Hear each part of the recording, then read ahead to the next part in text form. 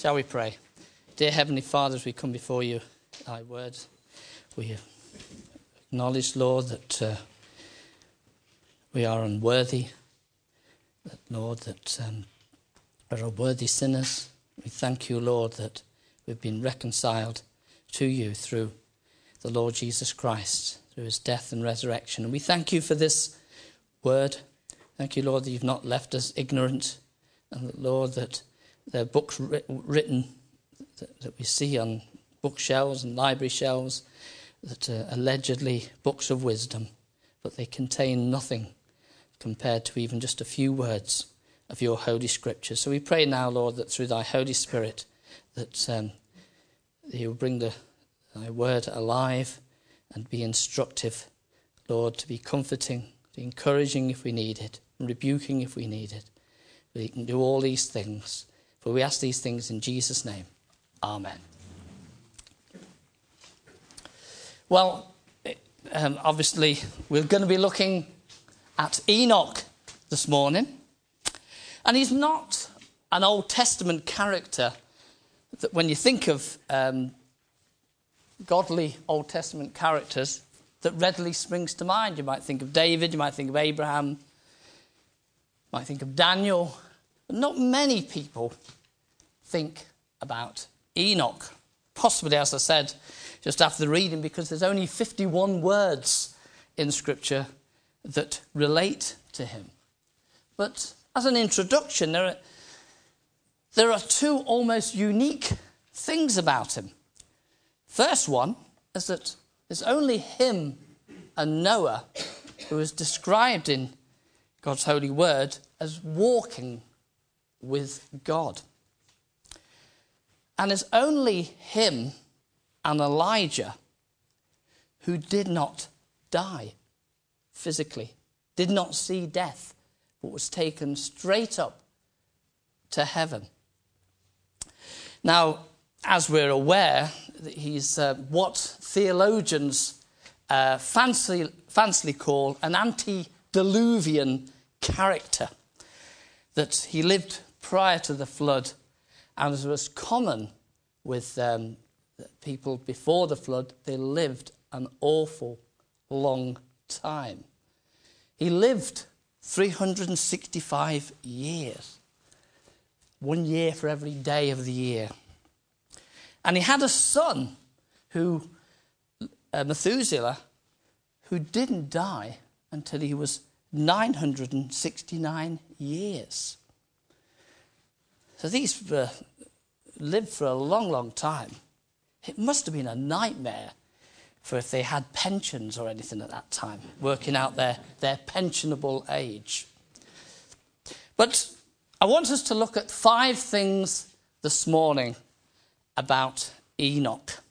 We're going to look about the fact that he pleased God, that he had faith in God, he walked with God, he witnessed to God in his life, and he was taken to God without dying. So let's look first of all the fact that Enoch pleased God. We turn to Proverbs chapter 11, verse 20. A very instructive verse in the light of what we're going to see about Enoch. Proverbs chapter 11, verse 20. It says, "Those who are of a perverse heart are an abomination to the Lord, but the blameless in their ways are his delight." Enoch had a blameless heart. He was full of integrity. And Enoch pleased God. That's amazing to think that a human being can please God. But Enoch pleased God because his pleasure was in God. In one of these poetry books that I've come across, there's a poem or just a couple of lines from it. We don't know who wrote it. It's anonymous. But it's very true. It says, "The heart is known by its delights, and pleasures never lie." And John Piper is quoted as saying, To know a soul's proportions, you need to know its passions. So we learn a lot about a person's character, which is in many ways invisible, by what thrills them, what pleases them, what are they passionate about. And when we think about this, we should ask ourselves, what really thrills us and pleases our heart this morning? Perhaps for some of us, it's work. Perhaps that's one of the last things that pleases us, but for some people, it's work. Perhaps it's money or possessions. Perhaps it's entertainment or sport. Perhaps it's your children that you're passionate about, or your grandchildren. Now, yes, these things can give you pleasure, but they're only signposts to the Creator and author of those things, our God. They're not ends in themselves, but they're secondary to pleasuring God in themselves. I mean, people have made the error in past years of becoming sort of what I call ascetic. They sought to withdraw from the world because they don't want to be enthused about things to do with the world and want to concentrate on thinking about God. But that's not what God's planned for us in this world, because we are in this world. We're not of this world, but we're in this world. Yes, we can be excited. We can be pleased by these things that we've mentioned, but we must always see them not as an end in themselves, not as a purpose in our lives. The purpose in our lives is pleasing God, and we should always thank God for them and ask God that we never get them out of proportion. So, he pleased God. The next question to ask and the next thing to look is, how did he please God? What was it about Enoch that pleased God? Well, Hebrews gives us the answer, doesn't it? If we turn to Hebrews.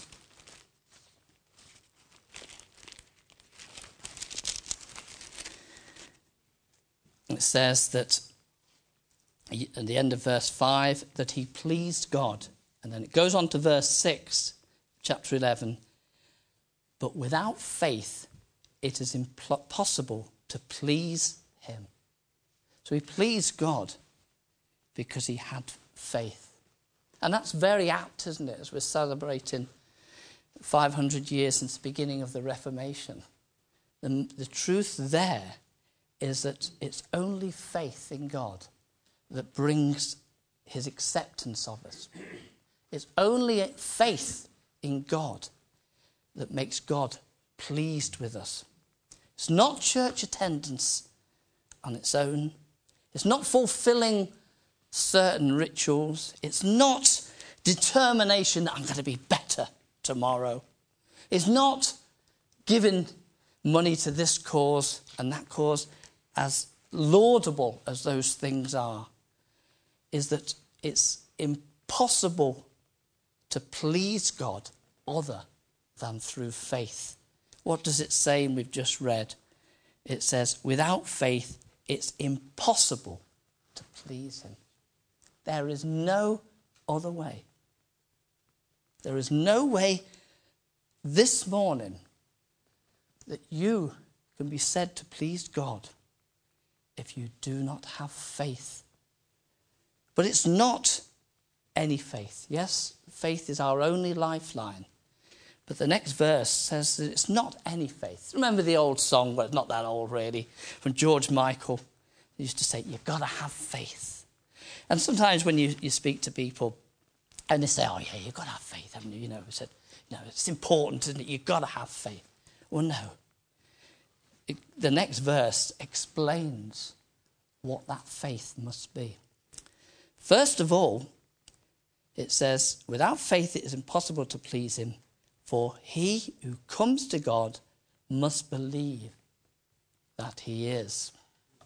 So first of all, that faith must be in the right God, must be in the true God. The NIV says you must believe that God exists, but it's more than that. You must believe that he is. Now, what does that mean? Well, there's two things to mind. If you go back to the beginning of Exodus, when Moses was at the burning bush, and God said, I am who I am. And when you go and tell Pharaoh, because Moses just said, what shall I say to him? What's my authority? You say to him, I am has sent me to you. And it said earlier that the I am is the God of Abraham, Isaac, and Jacob. You must believe that he is. You must believe that he is the God of the Scriptures. Can we turn to John chapter 8 for a few minutes?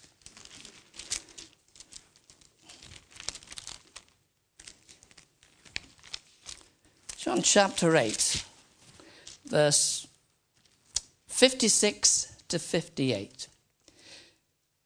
Jesus speaking here, your father Abraham rejoiced to see my day, and he saw it and was glad. Then the Jews said to him, you are not yet 50 years of old, and you've seen Abraham. And Jesus said to them, most assuredly I say to you, before Abraham was, I am. So we must believe in the right God. That's the first thing.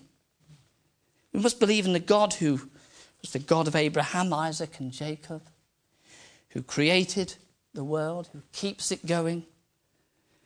Jesus came in the flesh, God in the flesh, died on the cross to reconcile his chosen ones to himself. We must believe in the true God. So if somebody believes in the God of the JWs, they're wrong. The God of Islam, they are wrong. God of the Mormons, they're wrong. The first thing is that you must believe in the right God, the true God. But Hebrews goes on a little bit more than that, because it's not just believing about God. It says, doesn't it, that and Satan does that. We must believe in God. We must know God. It's not just knowing about God. We must know God personally. And that goes on to the second part of that verse in verse 6. For he comes to God, must believe that he is, and that he is a rewarder of those who diligently seek him. So we must believe that this God, these truths about this God, but this is a personal God who will reward those who earnestly seek him. We come to a God who can be known if we turn from our sin and trust in Christ's saving work. And what's that reward? Is a rewarding God. It's rewards of forgiveness of sin, joy, hope, and the promise of heaven. Scriptures say those who call upon the name of the Lord will be saved. One writer said that it's almost like a rigged game of hide and seek. And it made me think of one of my grandchildren, Erin, comes to our house. She loves to play hide and seek. And I love to play hide and seek with her. And she said, it's my turn, Grandad. And she runs upstairs, and it's my job to find her. And so I go upstairs, and I say, I think you're in the bathroom. And she said, no, I'm not, Grandad. I'm in the bedroom. And she wants to be found. And our God wants to be found by those who are earnest, those who are repentant, those who trust and cling to Jesus as their only hope. It's not a God who finds some difficult place that nobody will ever find them. When my own children were small and we used to play hide and seek, I used to go out and hide in the shed, and they never found me. But God's not like that. If you turn to him and turn from your sin and trust in the saving work of the Lord Jesus Christ, earnestly seek him, he will be found. So he pleased God. He had faith. We now come to perhaps one of the things that's often spoken about Enoch. He walked with God, as I said before. Only Noah was described as a saint who walked with God. Of course, there was Abraham who walked before God. The Israelites in Exodus were described as people who walked after God. But Enoch walked with God. What a demonstration, what an illustration of close and intimate union and relationship with God. Perhaps it was like what it would have been like Adam and Eve had experienced before the fall. That intimate communion with our God. Now, when I was younger, there was an expression, if a couple started being serious with each other, they were described as going out with each other. Do you remember that expression? You don't hear that now, do you? But even before then, even before I was born, they used to say they're walking out together. You see some of these old period dramas. Our Bethany and our Elias are walking out with each other. And what they meant was that they would become an item. They were identifying with each other. And my dad used to tell me a story which I always found absolutely amazing. Because my dad was the prince of inactivity. He believed that his lower limbs were only created to manipulate, to touch the brake, clutch and accelerator. But he told me that when he met my mum, and that was in the VE, Victory in Europe celebrations in Glasgow, that's where my mum was from, and he was in the Navy, petty officer he was, and he met her in the celebrations, and they were immediately struck by each other, and he walked her home, and it was 9 miles, and he walked back, and he got into trouble because he was late for reporting on the ship. And he's told me, I never felt any tiredness. I never even thought of being told off because I was in love. I was in love. And if you'd have known my dad, he must have been in love to have walked that distance and not told her to get a bus. But you see, he was taken up with her. And it's a picture, a small picture of what Enoch was like with God. And it also reminds me of as your children get a bit older, it's rare, it's not very often that you're all together as the immediate family. In my case, myself, my wife and my 3 daughters. And sometimes we went on a holiday together and you feel great, because they're part of your family. They're sort of identified with you and you think, yeah, we're all here.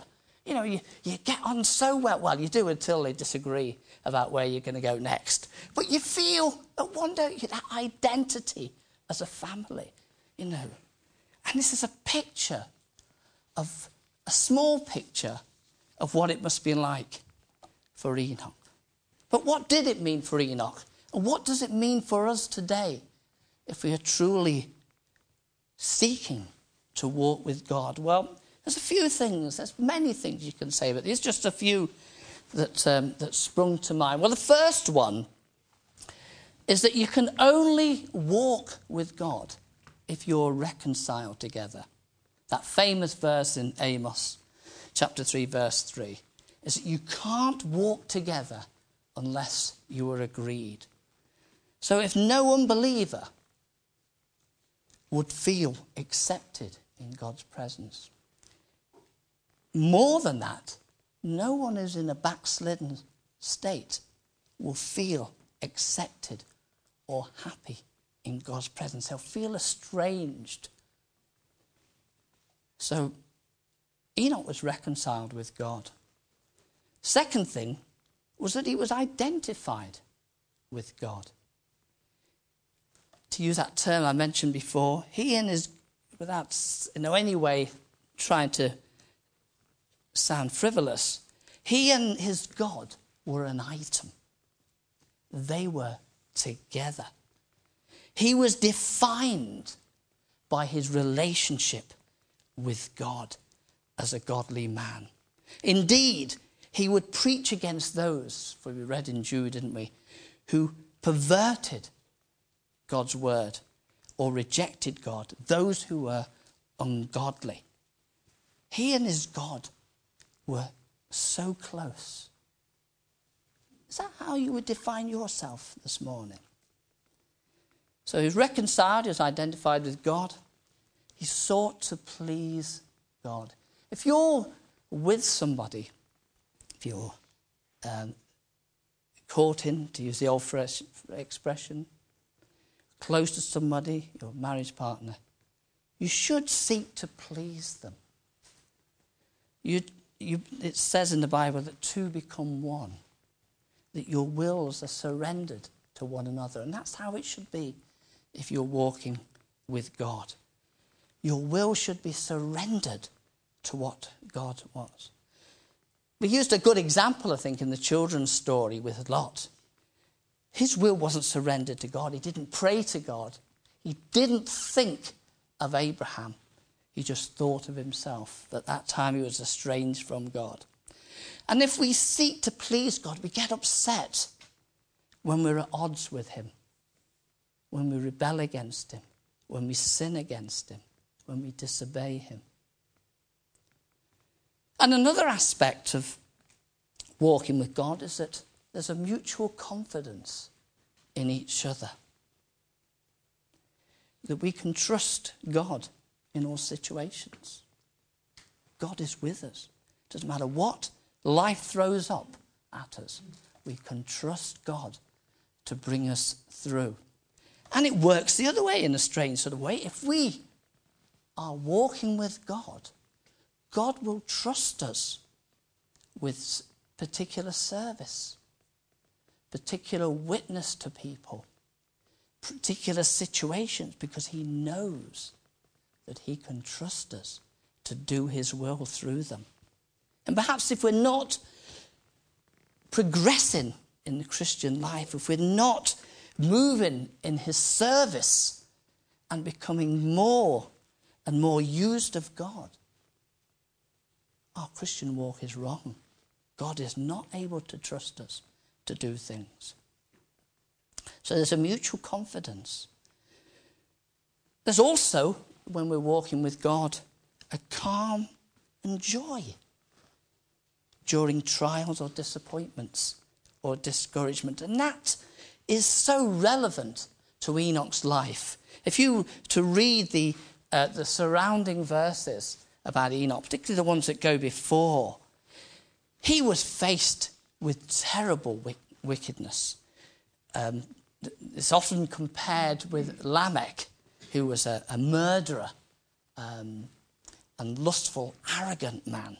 And he was the seventh in line from Cain. But Enoch was the seventh from Adam through Seth. What a difference in character. One who walked with God and the other one who was just out for himself in whichever wicked way he could do it. So when you walk with God and you face situations that are really difficult, perhaps you work in a place where, there's outright hostility to God. There's outright sin in terms of blasphemy, stealing, gossip. You're walking with God. You can remain calm and joyful during such trials or disappointments, discouragement, or prevailing wickedness. And there are some in the fellowship that we know of, and I'm sure there are some that we don't know, who are going through real difficulties at this time. And just pray that they realize that as believers, they have a walk with God and cling more closely to him through prayer, meditation, and studying his word. And perhaps slightly related to that as well, that it will preserve us, if we're walking with God, it will preserve us from bad company and bad influences. Because how can we give ourselves over to bad company and bring them in to our walk with God and bad influences? And it's so crucial in Enoch's day and so crucial in our day. And if we're walking with God, we'll have a clear direction and path to our life. Think of Pilgrim's Progress, as he walked with God, as we journey through this life to heaven. And then lastly, and I think it's a great idea, you'll often read in Christian literature about how helpful it is to have an accountability friend as a Christian, somebody who you can tell what your difficulties are, what your problems are, or your temptations that you struggle with. And this person you'll be open to, and they'll feel able to sort of pray for you, talk to you about what that you should be doing, helping them, and also you have to sort of account to your life to them and how helpful it is. But in many ways, if we're walking with God, we have an accountability friend, don't we? We have our Lord. We have God who we can come to when we're going through these difficulties and that are affecting our walk with him. And we can come to him and seek his counsel. We can seek his strength through the Holy Spirit to help us through them. And there's just two other points I want to say about Enoch's walk with God. It was for 300 years. He had Methuselah when he was 65, and it says he walked with God for the rest of his life. 300 years. It's just amazing to think that he walked with God for that length of time. And in a way, it's something to think about, because sometimes, for Christians, they struggle when they start having a family. Sleepless nights, life dominated by this squalling child. And sometimes the spirituality suffers. There are times of reading the Bible and prayer. They struggle with them. Not with Enoch. It began when he had Methuselah. And perhaps he thought to himself as well, I'm not just accountable for my own walk with God, but I have got dependents who also need my advice, my prayers, and my counsel. And then the other thing, can we turn to Micah chapter 6, verses 8? A well-known verse. Because you might say, well, yeah, but that was Enoch. He was a godly man. I'm not like that. How can I walk with that level of closeness, that level of intimacy with God? We could turn to it's Micah, Nahum, Habakkuk, and it's Micah chapter 6, verse 8. He has shown you, O man, what is good. What does the Lord require of you? That's you and I. But to do justly, to love mercy, and to walk humbly with your God. That's for us all, to get that intimate and close relationship with God. Next two things are a bit more brief. The next one is that he witnessed to the salvation and judgment of God. Just turn again to those verses in Jude, before Revelation, verses 14 and 15. He didn't remain quiet. He was walking with God. God was pleased with him. He was pleasing God. He couldn't stay quiet when he was faced with this wickedness and this evil. And he warned them of the judgment to come and what would happen to them if they remained in their sin. And everyone thinks, don't they, that their age is so much worse than the past. Well, he lived in a really wicked time. It was full of people, full of relatives, family who were wicked. Everything they did for themselves and to themselves. God was not in the picture whatsoever. But he preached against it. He had a burning desire to warn them of the judgment. And there's a stress, isn't there, in those verses on the word ungodly. And that's what the times that he was faced with. And we must follow his example, is that we must witness to those. And Calvin writes that he would have preached for them to be convicted of their ungodliness, and then he would tell them about the coming judgment of God. So he witnessed to the salvation and judgment of God. So he pleased God, he had faith in God, he walked with God, he witnessed to the salvation and judgment of God. And lastly, as I said, only Elijah had this experience. He was taken up to be with God. It was as if he was sort of walking on this earth 1 minute in the earthly realm, and then the next minute he was translated, some of the versions use that word, translated, into the heavenly realm to be with his God. No physical death, no funeral. I mean, if he was to have an epitaph, you would say he was a man who walked with God on his tomb, but he didn't need a tomb because he didn't die. It says in Scripture that he was not found.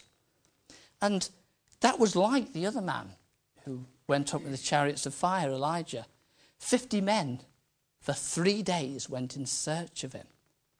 And this verse, these words, was not found, mean that he was searched for. And you would search for somebody, wouldn't you? You think of the people who, in that terrible tragedy in Manchester, and they hadn't heard from them, and they were desperately searching for them.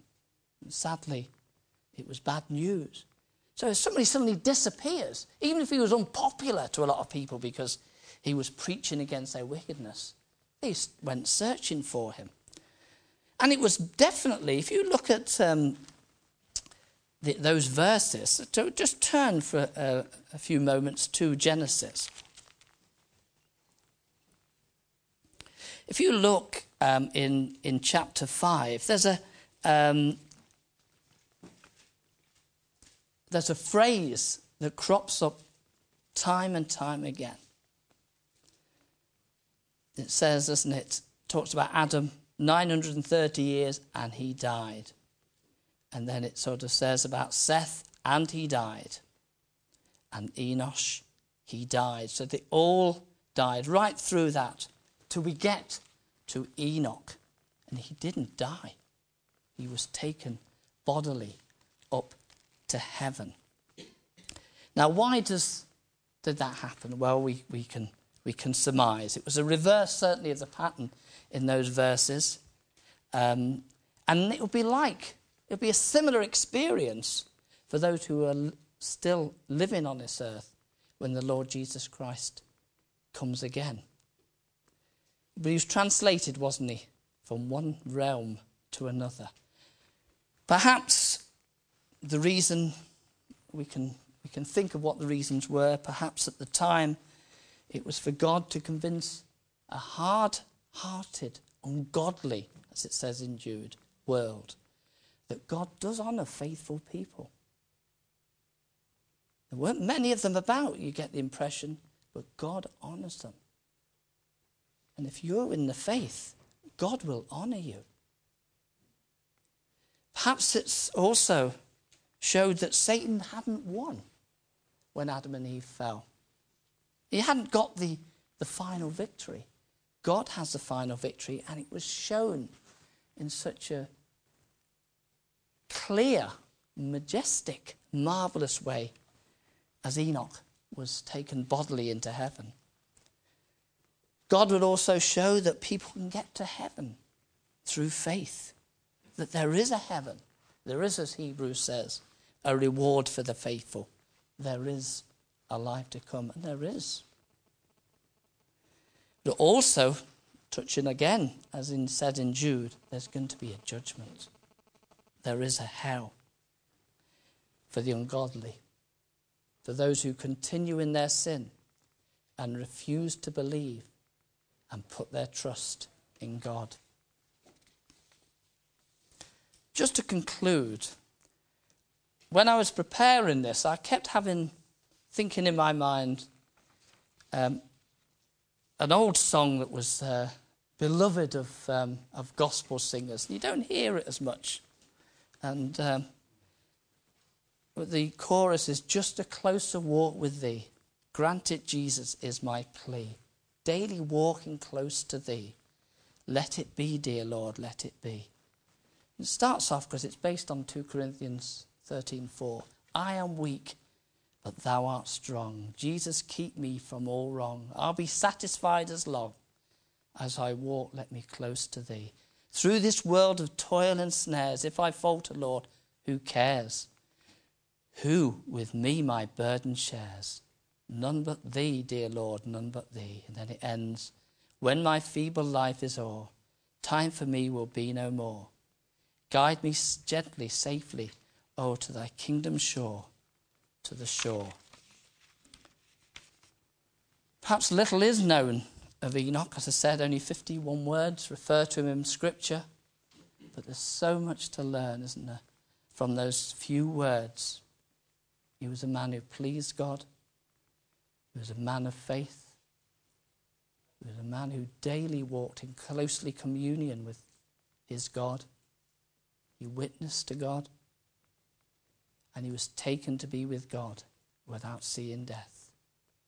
In a way, Enoch is like a mirror to bring up towards us. And how do we meet when we look at the reflection of Enoch? There's so much we can learn, and there's so much we can put into practice. Amen.